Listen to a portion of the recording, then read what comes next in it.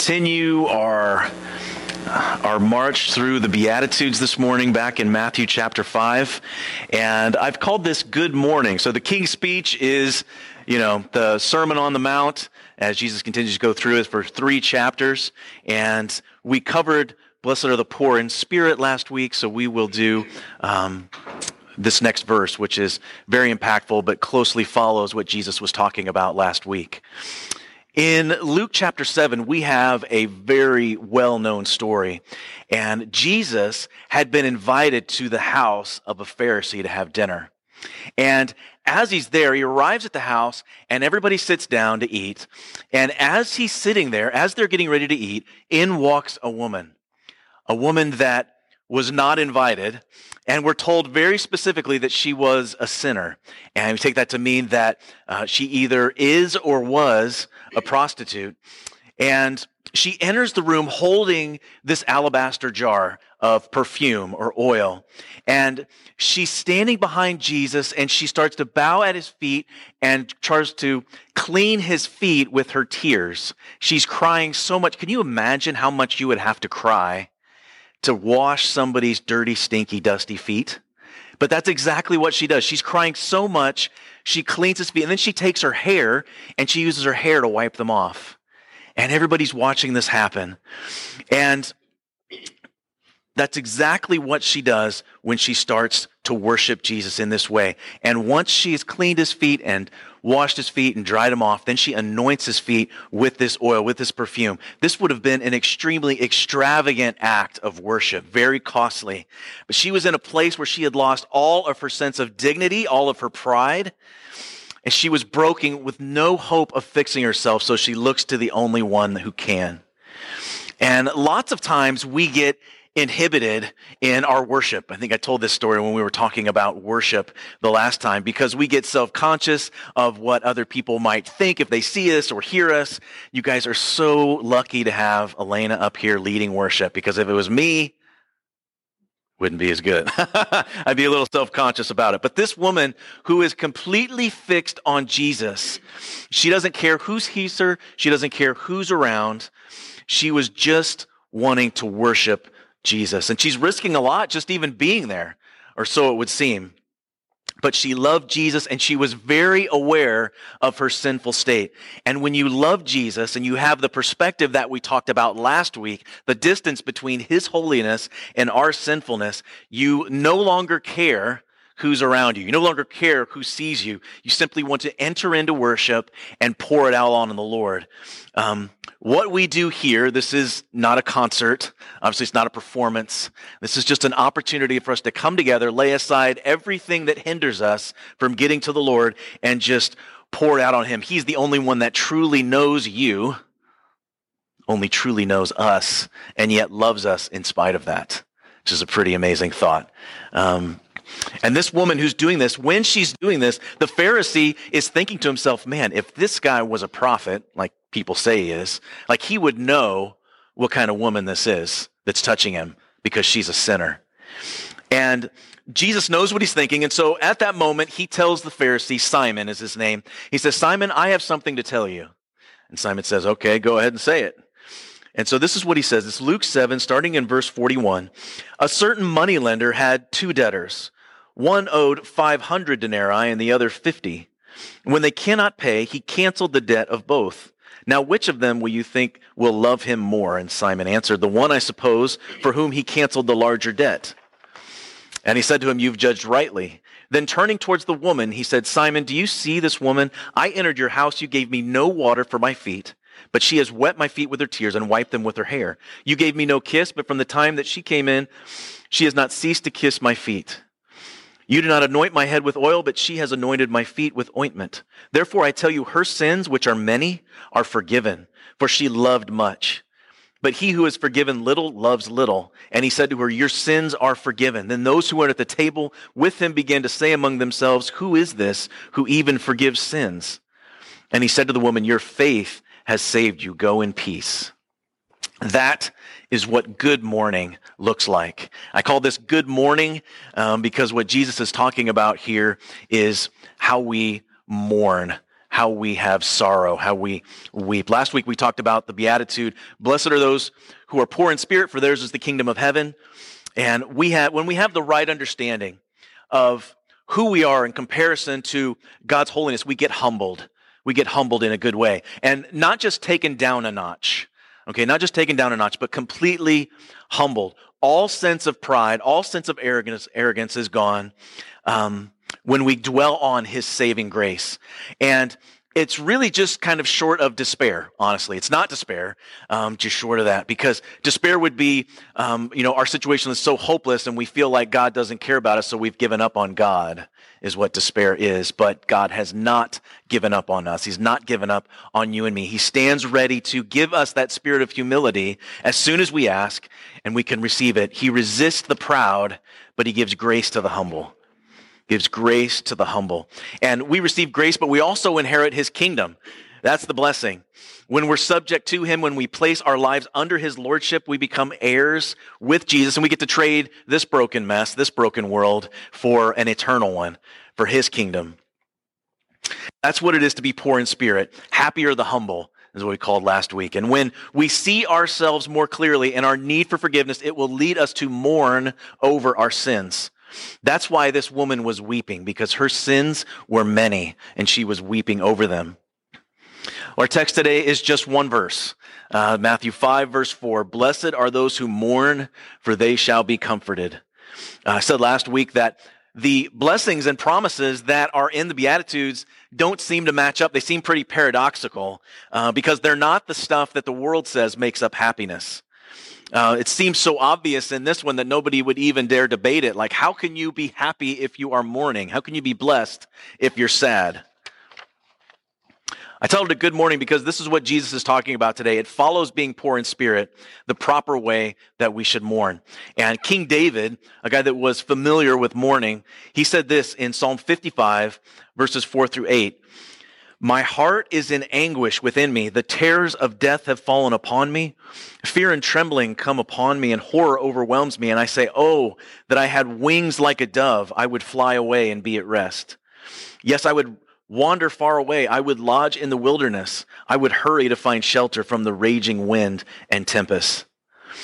Anguish, terror, fear, and horror. David here wants to disappear. He wants to fly away. He wants to escape. And I think most of us at some point in our lives have said these words. We have felt this way where we wanted to escape. It's a cry for release, for freedom.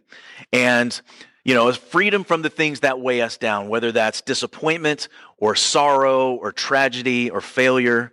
And we long to find comfort. That's what we're looking for.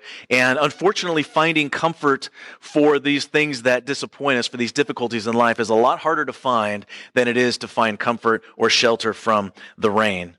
Because the deeper the sorrow, the harder the pressure, and the worse the despair, the more elusive the comfort seems to be. And so, as creatures of comfort, especially here in the West, we do everything we can. We, orchestrate our lives to reduce as much pain as possible.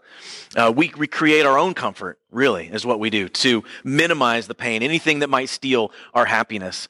And the world would say that pleasure brings happiness, or entertainment brings happiness, or fame, or praise, or self-expression. All of those things bring happiness in the world's eyes.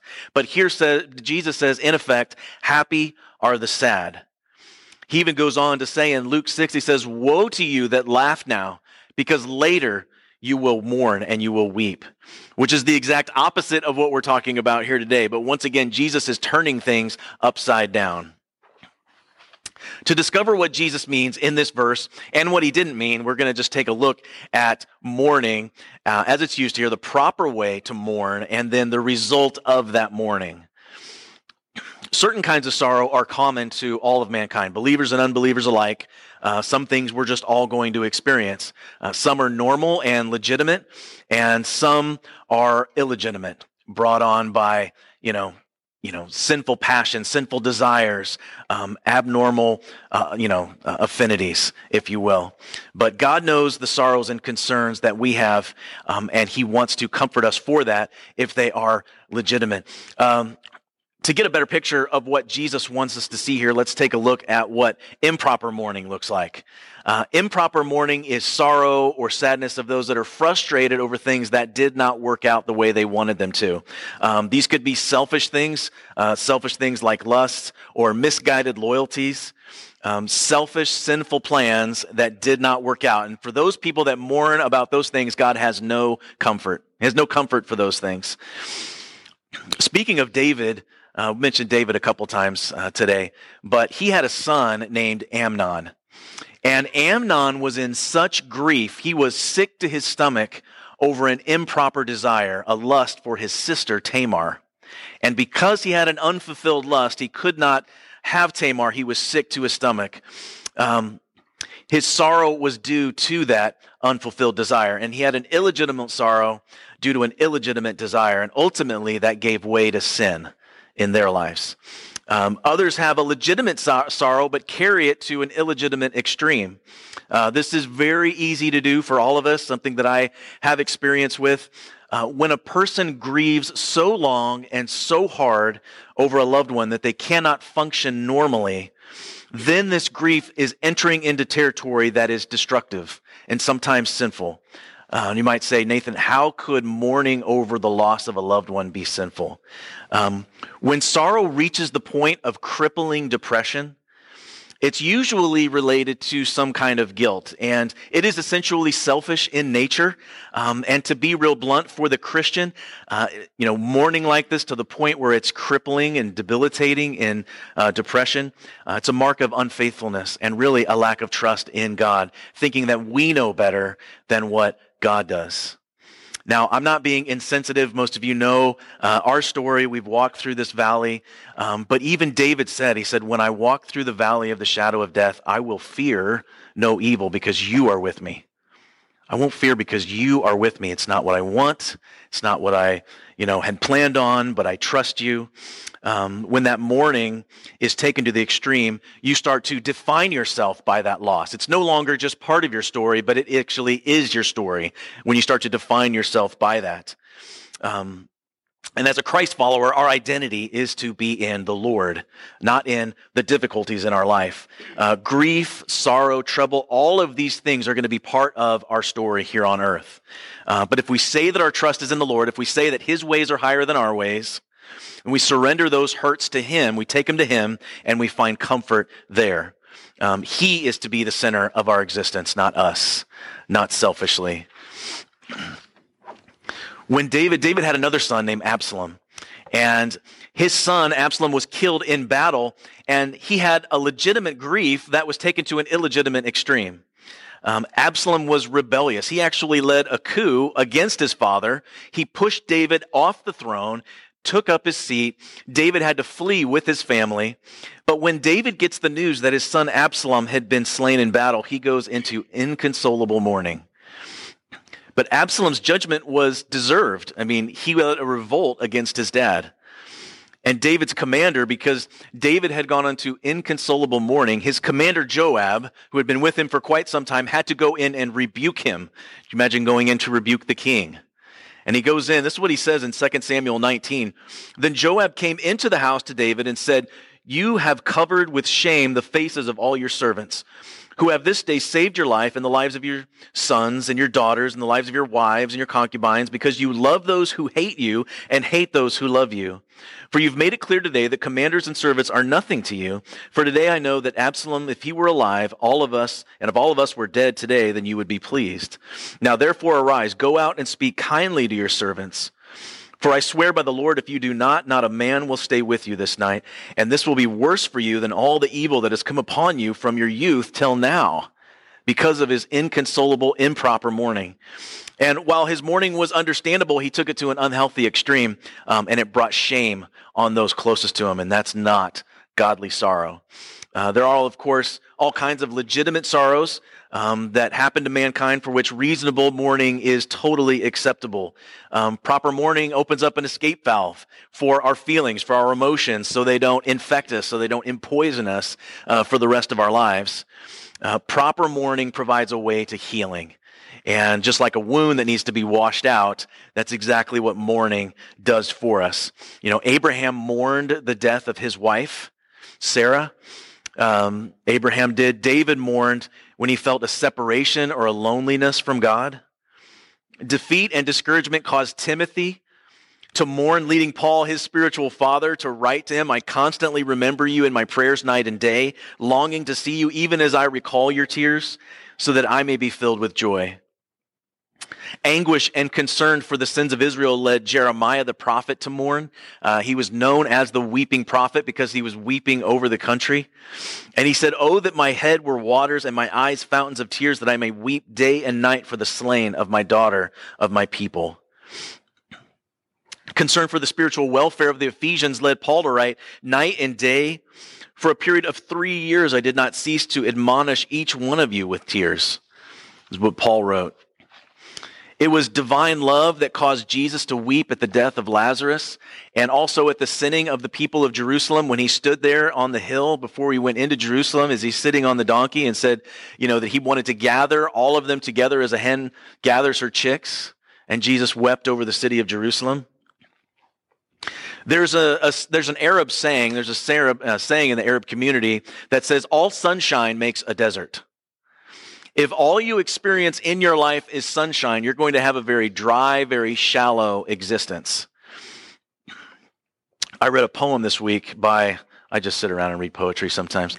I read a poem by a guy named Robert Hamilton that expresses this truth. It says, "I walked a mile with pleasure, she chattered all the way, but left me none the wiser for all she had to say. I walked a mile with sorrow and never had a word, said she, but oh, the things I learned from her when sorrow walked with me." We learn exponentially more during the difficult times than we ever do during times of peace. I think that anybody who's walked through difficult times would admit to that. It gives us that perspective that we talked about last week, makes us rearrange our priorities. We ask questions. We stay closer to God. God uses the brokenness of this world to keep his sheep close to him. We've been talking about the 23rd Psalm in our small group and talking about the ways that, a shepherd will use, and we'll get to this later on, uses difficulty and, when he goes through places to keep the sheep close to him.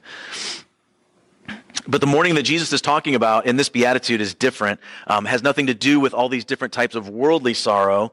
God is concerned for our legitimate sorrows for his children, and he promises comfort and strength to us when we come to him. But that's not the kind of sorrow that Jesus is talking about here in this verse. He's talking about a godly sorrow, godly mourning that only those who want to belong to him or already do belong to him can experience.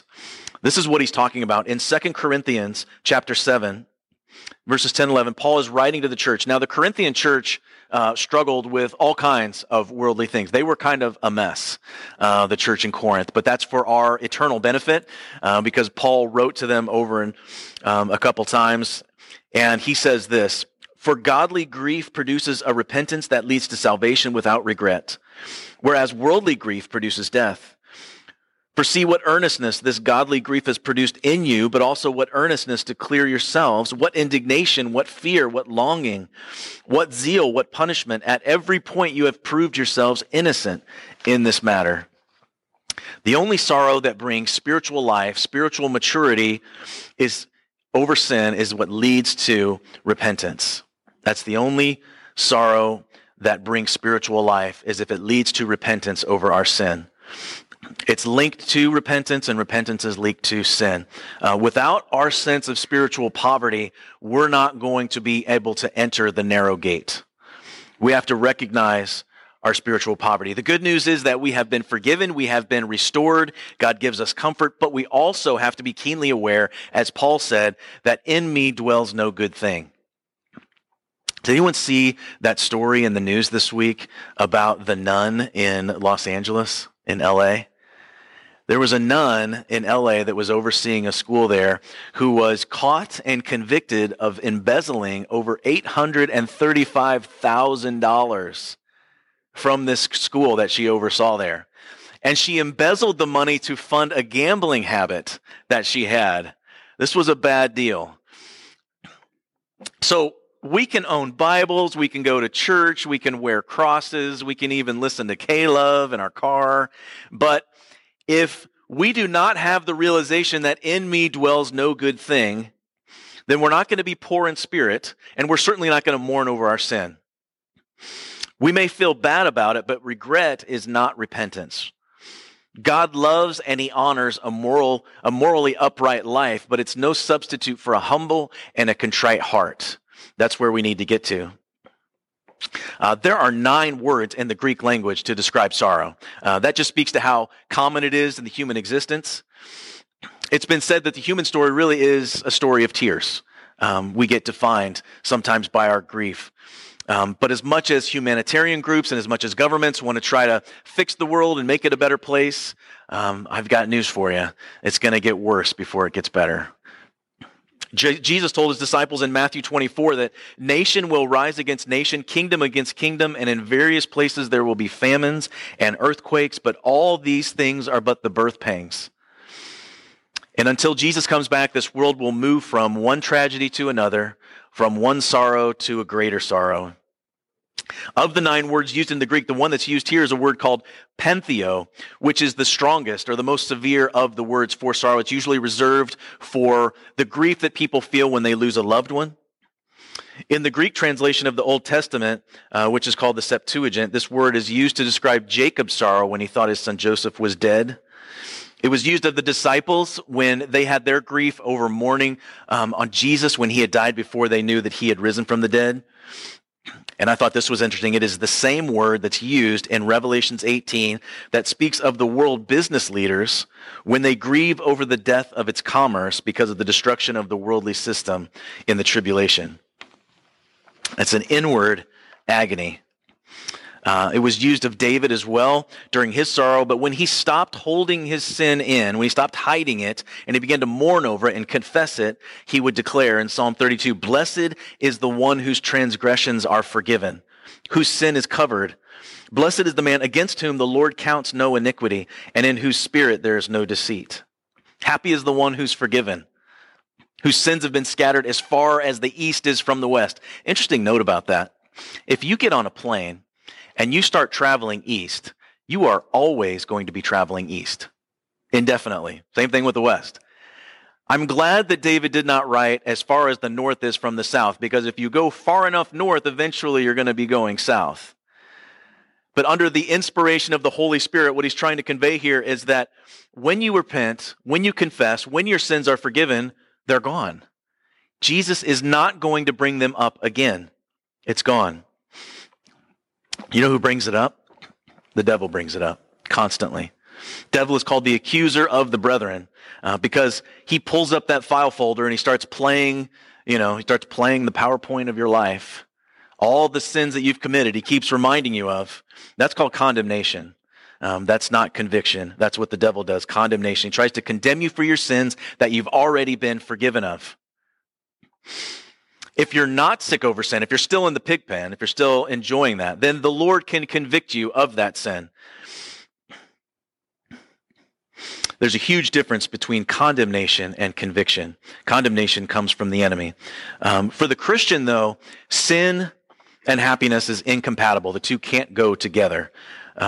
Where one is present, the other cannot be. But we can say, the devil needs to get out of here because we have already been forgiven for those sins. God's not going to bring it up again. We should not be mourning over sins that have already been forgiven. We should rejoice over the fact that God's provided a path to forgiveness through his Son. That's his comfort.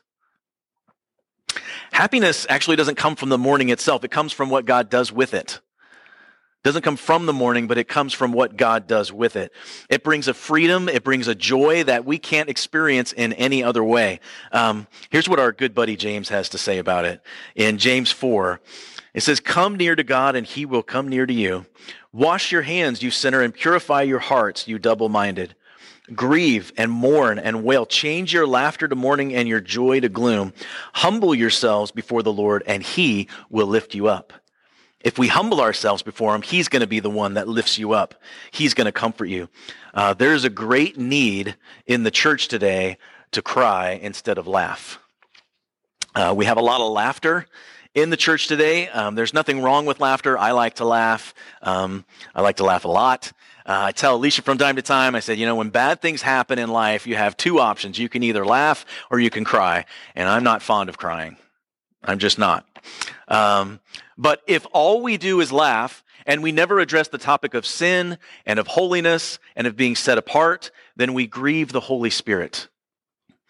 To not address sin, to not address our sorrow or mourning over sin is like a doctor trying to treat cancer like he's treating a cold, because it's not going to get the job done. It's pride, honestly, to not address sin, to not have sorrow over it, to not recognize our need for repentance. Pride will laugh continually and never mourn. The Bible calls that scoffing, is what it calls it. Scoffing at God, scoffing at sin, being prideful. But the longer you walk with the Lord, the more you mature as a believer, the more we can appreciate God's grace and mercy, because not only do we see more of our sin, but we see more of the world's sin, as well. Have you ever heard a song that you used to listen to when you were younger, and you listen to the lyrics and you're like, yikes? We were sitting out at a Royals game once and the song started playing and I'm like, oh man, cover the ear. I'm like, how are they even playing this song here? Yeah, the more we mature, the more we see the distance between God's holiness and our sinfulness. That's why we see Paul's progression as he starts off writing, I am the least of the apostles. That's what he writes in 1 Corinthians. And then he goes on to write, I'm the least of the saints in Ephesians. And then eventually, towards the end of his life, he writes to Timothy, I am actually the chiefest of sinners. He goes through that progression. The longer he walks with the Lord, the more he sees, the more he's keenly aware of his sin nature.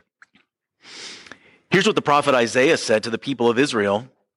He said, in that day, the Lord of hosts called for weeping and mourning, for baldness and wearing sackcloth. And behold, joy and gladness, killing oxen and slaughtering sheep, eating flesh and drinking wine. Let us eat, drink, for tomorrow we die. So God said, it's time to mourn over your sin. And the people said, eat, drink, and be merry, because tomorrow we're going to die. So let's not mourn over our sin. Let's party. John MacArthur, who's accused quite often of being a grumpy old man, said this. He said, much of the church today has a defective sense of sin, which is reflected in a defective sense of humor. When even its own members make the church the butt of jokes, make light of its beliefs and ordinances, and caricature its leaders as inept and clownish, and make its high standards of purity and righteousness the subject of humorous commentary, the church has a great need to turn its laughter into mourning. Charles Spurgeon said, you can be sure that the church that the world loves will be a church that the Lord abhors, or that the Lord hates. There are several ways we can react to our sins. Like the Pharisees, we can simply deny it, and we can pretend that we're actually spiritually rich when we're actually very spiritually poor. Or as some people who feel guilty about their sin but don't know what to do about it, they can try to change it in their own efforts, try to, develop their own righteousness. Or we can admit our condition and fall into despair to such a degree that we try to drown it out with alcohol or hide or escape, into drugs or any other kind of addiction. Or like the prodigal, we can admit our condition, we can mourn over it, we can repent over it and return to the Father, who will eliminate our spiritual poverty as we inherit the kingdom of God. As soon as the prodigal came back, his father eliminated his spiritual poverty, also eliminated his physical poverty at that point, because he restored him back to sonship. Last thing that we should do with our sin is have self-pity or wallow in false humility, because that's actually a form of pride. Self-pity is a form of pride because it focuses on ourselves and not on the Lord. Because godly mourning shouldn't focus on us. It shouldn't even focus on the sin. It should focus on the Lord and his forgiveness. Unfortunately, we're going to be at war with our sin natures until the day that we depart. We'll have plenty of opportunities to thank the Lord for his mercy and his grace and his forgiveness. But unfortunately, we're still going to struggle with it. Paul writes in Romans 7, he says, for I do not understand my own actions, for I do not do what I want, but I do the very thing I hate. Now, if I do what I do not want, I agree with the law that it is good. So now it is no longer I who do it, but sin that dwells in me. For I know that nothing good dwells in me, that is in my flesh. For I have the desire to do what is right, but not the ability to carry it out. For I do not have the good I want. I do not do the good I want, but the evil I do want is what I keep doing. The evil I do not want is what I can. This is kind of a tongue twister of a passage here. Sorry. Now, if I do what I do not want, it is no longer I who do it, but sin that dwells within me. Even Paul says, I have a tough time with this thing. I am in constant need of mourning and confession and God's grace and his mercy and his forgiveness. Now, some have taken this to mean that it really doesn't matter if we sin or not because God loves us and he understands. And it's not really me anyway. It's just sin in me, so I can just live the way I want to. But then Paul would go on to write that this is not a license to sin. It's just the reality that we struggle with it, and we will for the rest of our lives. We actually cheapen the grace of God, and we trample all over his sacrifice when we willingly live in sin. Permanent victory over sin is assured to us in this life, but we're not given that victory until we stand in his presence. Then we will be perfected. Paul wrote all of this because he was sick and tired of dealing with sin in his own life and in the sin in the church. He was tired of it. That's why he wrote this. He writes in the next chapter that all of creation groans. All of it groans because we long for restoration. We long for renewal. It's kind of like we've been adopted, but we haven't gone home yet. We've been adopted, but we haven't been able to go to our new home. The true mark of a mature life is not sinlessness. We're not going to be sinless until we get to heaven, but a growing awareness of sinfulness. And as we mature and as we become more aware of that, of our forgiven state, we'll start to live in a continual confession of sin. We will just, whenever we sense that in our lives, we will go ahead and confess it and get forgiveness for it, and then you will have comfort and joy because of that. When Martin Luther wrote his 95 Theses and nailed it to the door of the church, he said that our entire life should be a continuous act of repentance and contrition. I began to think about it this week. We don't have anywhere in the Gospels recorded that Jesus laughed. Now, I'm sure that he did because people loved being around Jesus, especially sinners. But we don't have that recorded. It says that, he wept, that he was angry, that he was hungry, that he was thirsty. He was a man of sorrows, acquainted with grief. But oftentimes Jesus is portrayed as one who laughs and how draws people into the kingdom with his non-judgmental spirit. Too much laughter, trying to get a laugh, but not enough delivering the message to mourn over our sin. So how should we mourn? Well, the first thing we need to do is remove all the things that are a hindrance to us for repenting. Remove the things that make us content with ourselves, that make us resist the Holy Spirit's leading, which really just leads to a hard heart. Because a stony heart isn't going to mourn over our sin. Romans 2, Paul writes, "But because of your hard and unrepentant heart, you are storing up wrath for yourself on the day of wrath when God's righteous judgment will be revealed." If you hold on to your sin, it's going to petrify your heart. It's going to sear your heart, and then you're not going to hear the Holy Spirit. Trying to hide sin or simply keep a lid on it is like that doctor who's trying to treat something very severe. You don't want a doctor that's going to lie to you because it's going to be painful. You want a doctor that's going to deal with your sickness severely to get rid of it. If Jesus went to the cross for it, then our need for it is great indeed.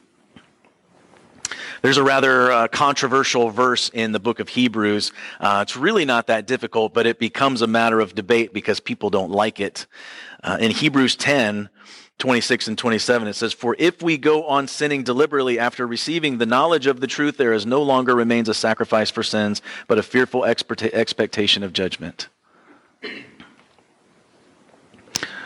What did the sacrifice of sins provide? Provided forgiveness. So if the judge doesn't acquit you, then there is a fearful expectation of judgment. People sometimes ask the question, do you believe in a once saved, always saved theology? And I would say, no, I don't. Because if you are not living like you are saved, then it's questionable whether you were saved to begin in the first place. We can walk away from the grace of God. If you do not want to spend eternity with God, with the Father, then he is not going to make you do that. The writer of Hebrews makes it pretty clear that any gospel that teaches otherwise is a false gospel. It's presuming upon his grace, and it's a hindrance to mourning. That type of thinking leads to procrastination, right? I'll get around to it. I'll fix up my life later. After I just want to have some fun right now. But later on, I'll get serious about my life, and then I'll repent over my sin. But we're not guaranteed tomorrow. Our family, we like to watch, some of the Marvel movies. And there's a line in one of them where the hero, who is Thor, is getting ready to head off into battle. And he's talking to the gatekeeper, and he tells him, he said, "I have no plans to die today." And the gatekeeper, Hamdel, says, "None do. None do." We're not promised tomorrow. So we need to eliminate the hindrances, and we need to study the scriptures. Read the examples of people in the scriptures who tried to hide their sin or tried to not deal with it, and see how it affected them, see how it had affected the others around them.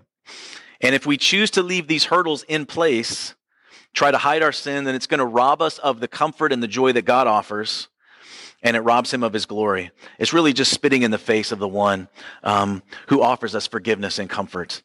But when we're broken over our sins, we'll say that you are forgiven, go and sin no more. That's what God says to us when we mourn over it. Okay, so you might say, "Nathan, give us some hope. This is sad stuff. We're talking about mourning." For those who mourn, the promise is that they will be comforted. That's why we're blessed. It's not the mourning that blesses, but it's the comfort that God gives. The word that's used in the Greek here is parakaleo, which means to come alongside, or it means helper, literally. It's the same word that gets used for the Holy Spirit. In 2 Corinthians 1:3, it says, "Praise be to the God and Father of our Lord Jesus Christ, the Father of compassion and the God of all comfort, who comforts us in all our troubles, so that we can comfort those in any trouble with the comfort we ourselves receive from God." Comfort descends from the Father by Jesus. And when Jesus left, he said, "I'm going to send you another comforter," which is the Holy Spirit. The Holy Spirit comforts us, and then we take that comfort that we've been given and we use it to comfort others as well. All right, we're going to wrap up. I was reading this week about, when I was reading about mourning, and specifically this ancient practice of having tear bottles. Has anybody ever heard of that? In ancient times, they would have tear bottles, and I bought some. They're in the boxes back there. You guys can take one with you as you leave. And I just put a couple scriptures in here. And what would happen is women would have these bottles, and they would catch their tears in them and save them when they were mourning. And legend says that a lot of times they would bury these tear bottles with the dead as a sign of their mourning. They would put it in those caskets. Goes all the way back, predates Rome actually, and those people, if you were rich, you could afford to pay for mourners, people that would cry outside your door to show that you were sad if you could afford them. And the more tears you collected, the more you could get for your actual work of mourning.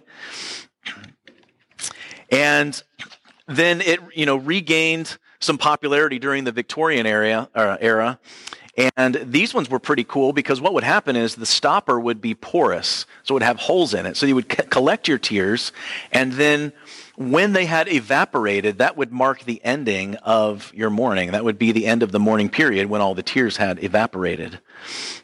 And then during the Civil War, women would collect their tears so they could show their husbands when they got back from war how much they had missed them. King David, I thought this was interesting. King David writes in Psalm 56:8, which is one of the verses that's in here, "You have kept count of my tossings and turnings. Put my tears in your bottle. Are they not in your book?" This is beautiful imagery. God sees every tear that we cry.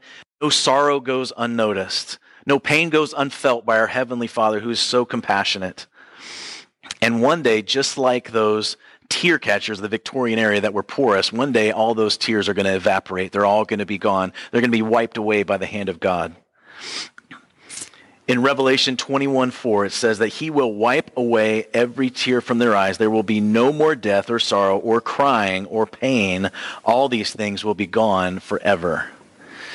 Time of mourning will be over, and we'll just live in everlasting comfort. And that's a pretty amazing thought, a pretty strengthening thought for me as we walk through all of the sad, sorrowful things of this world.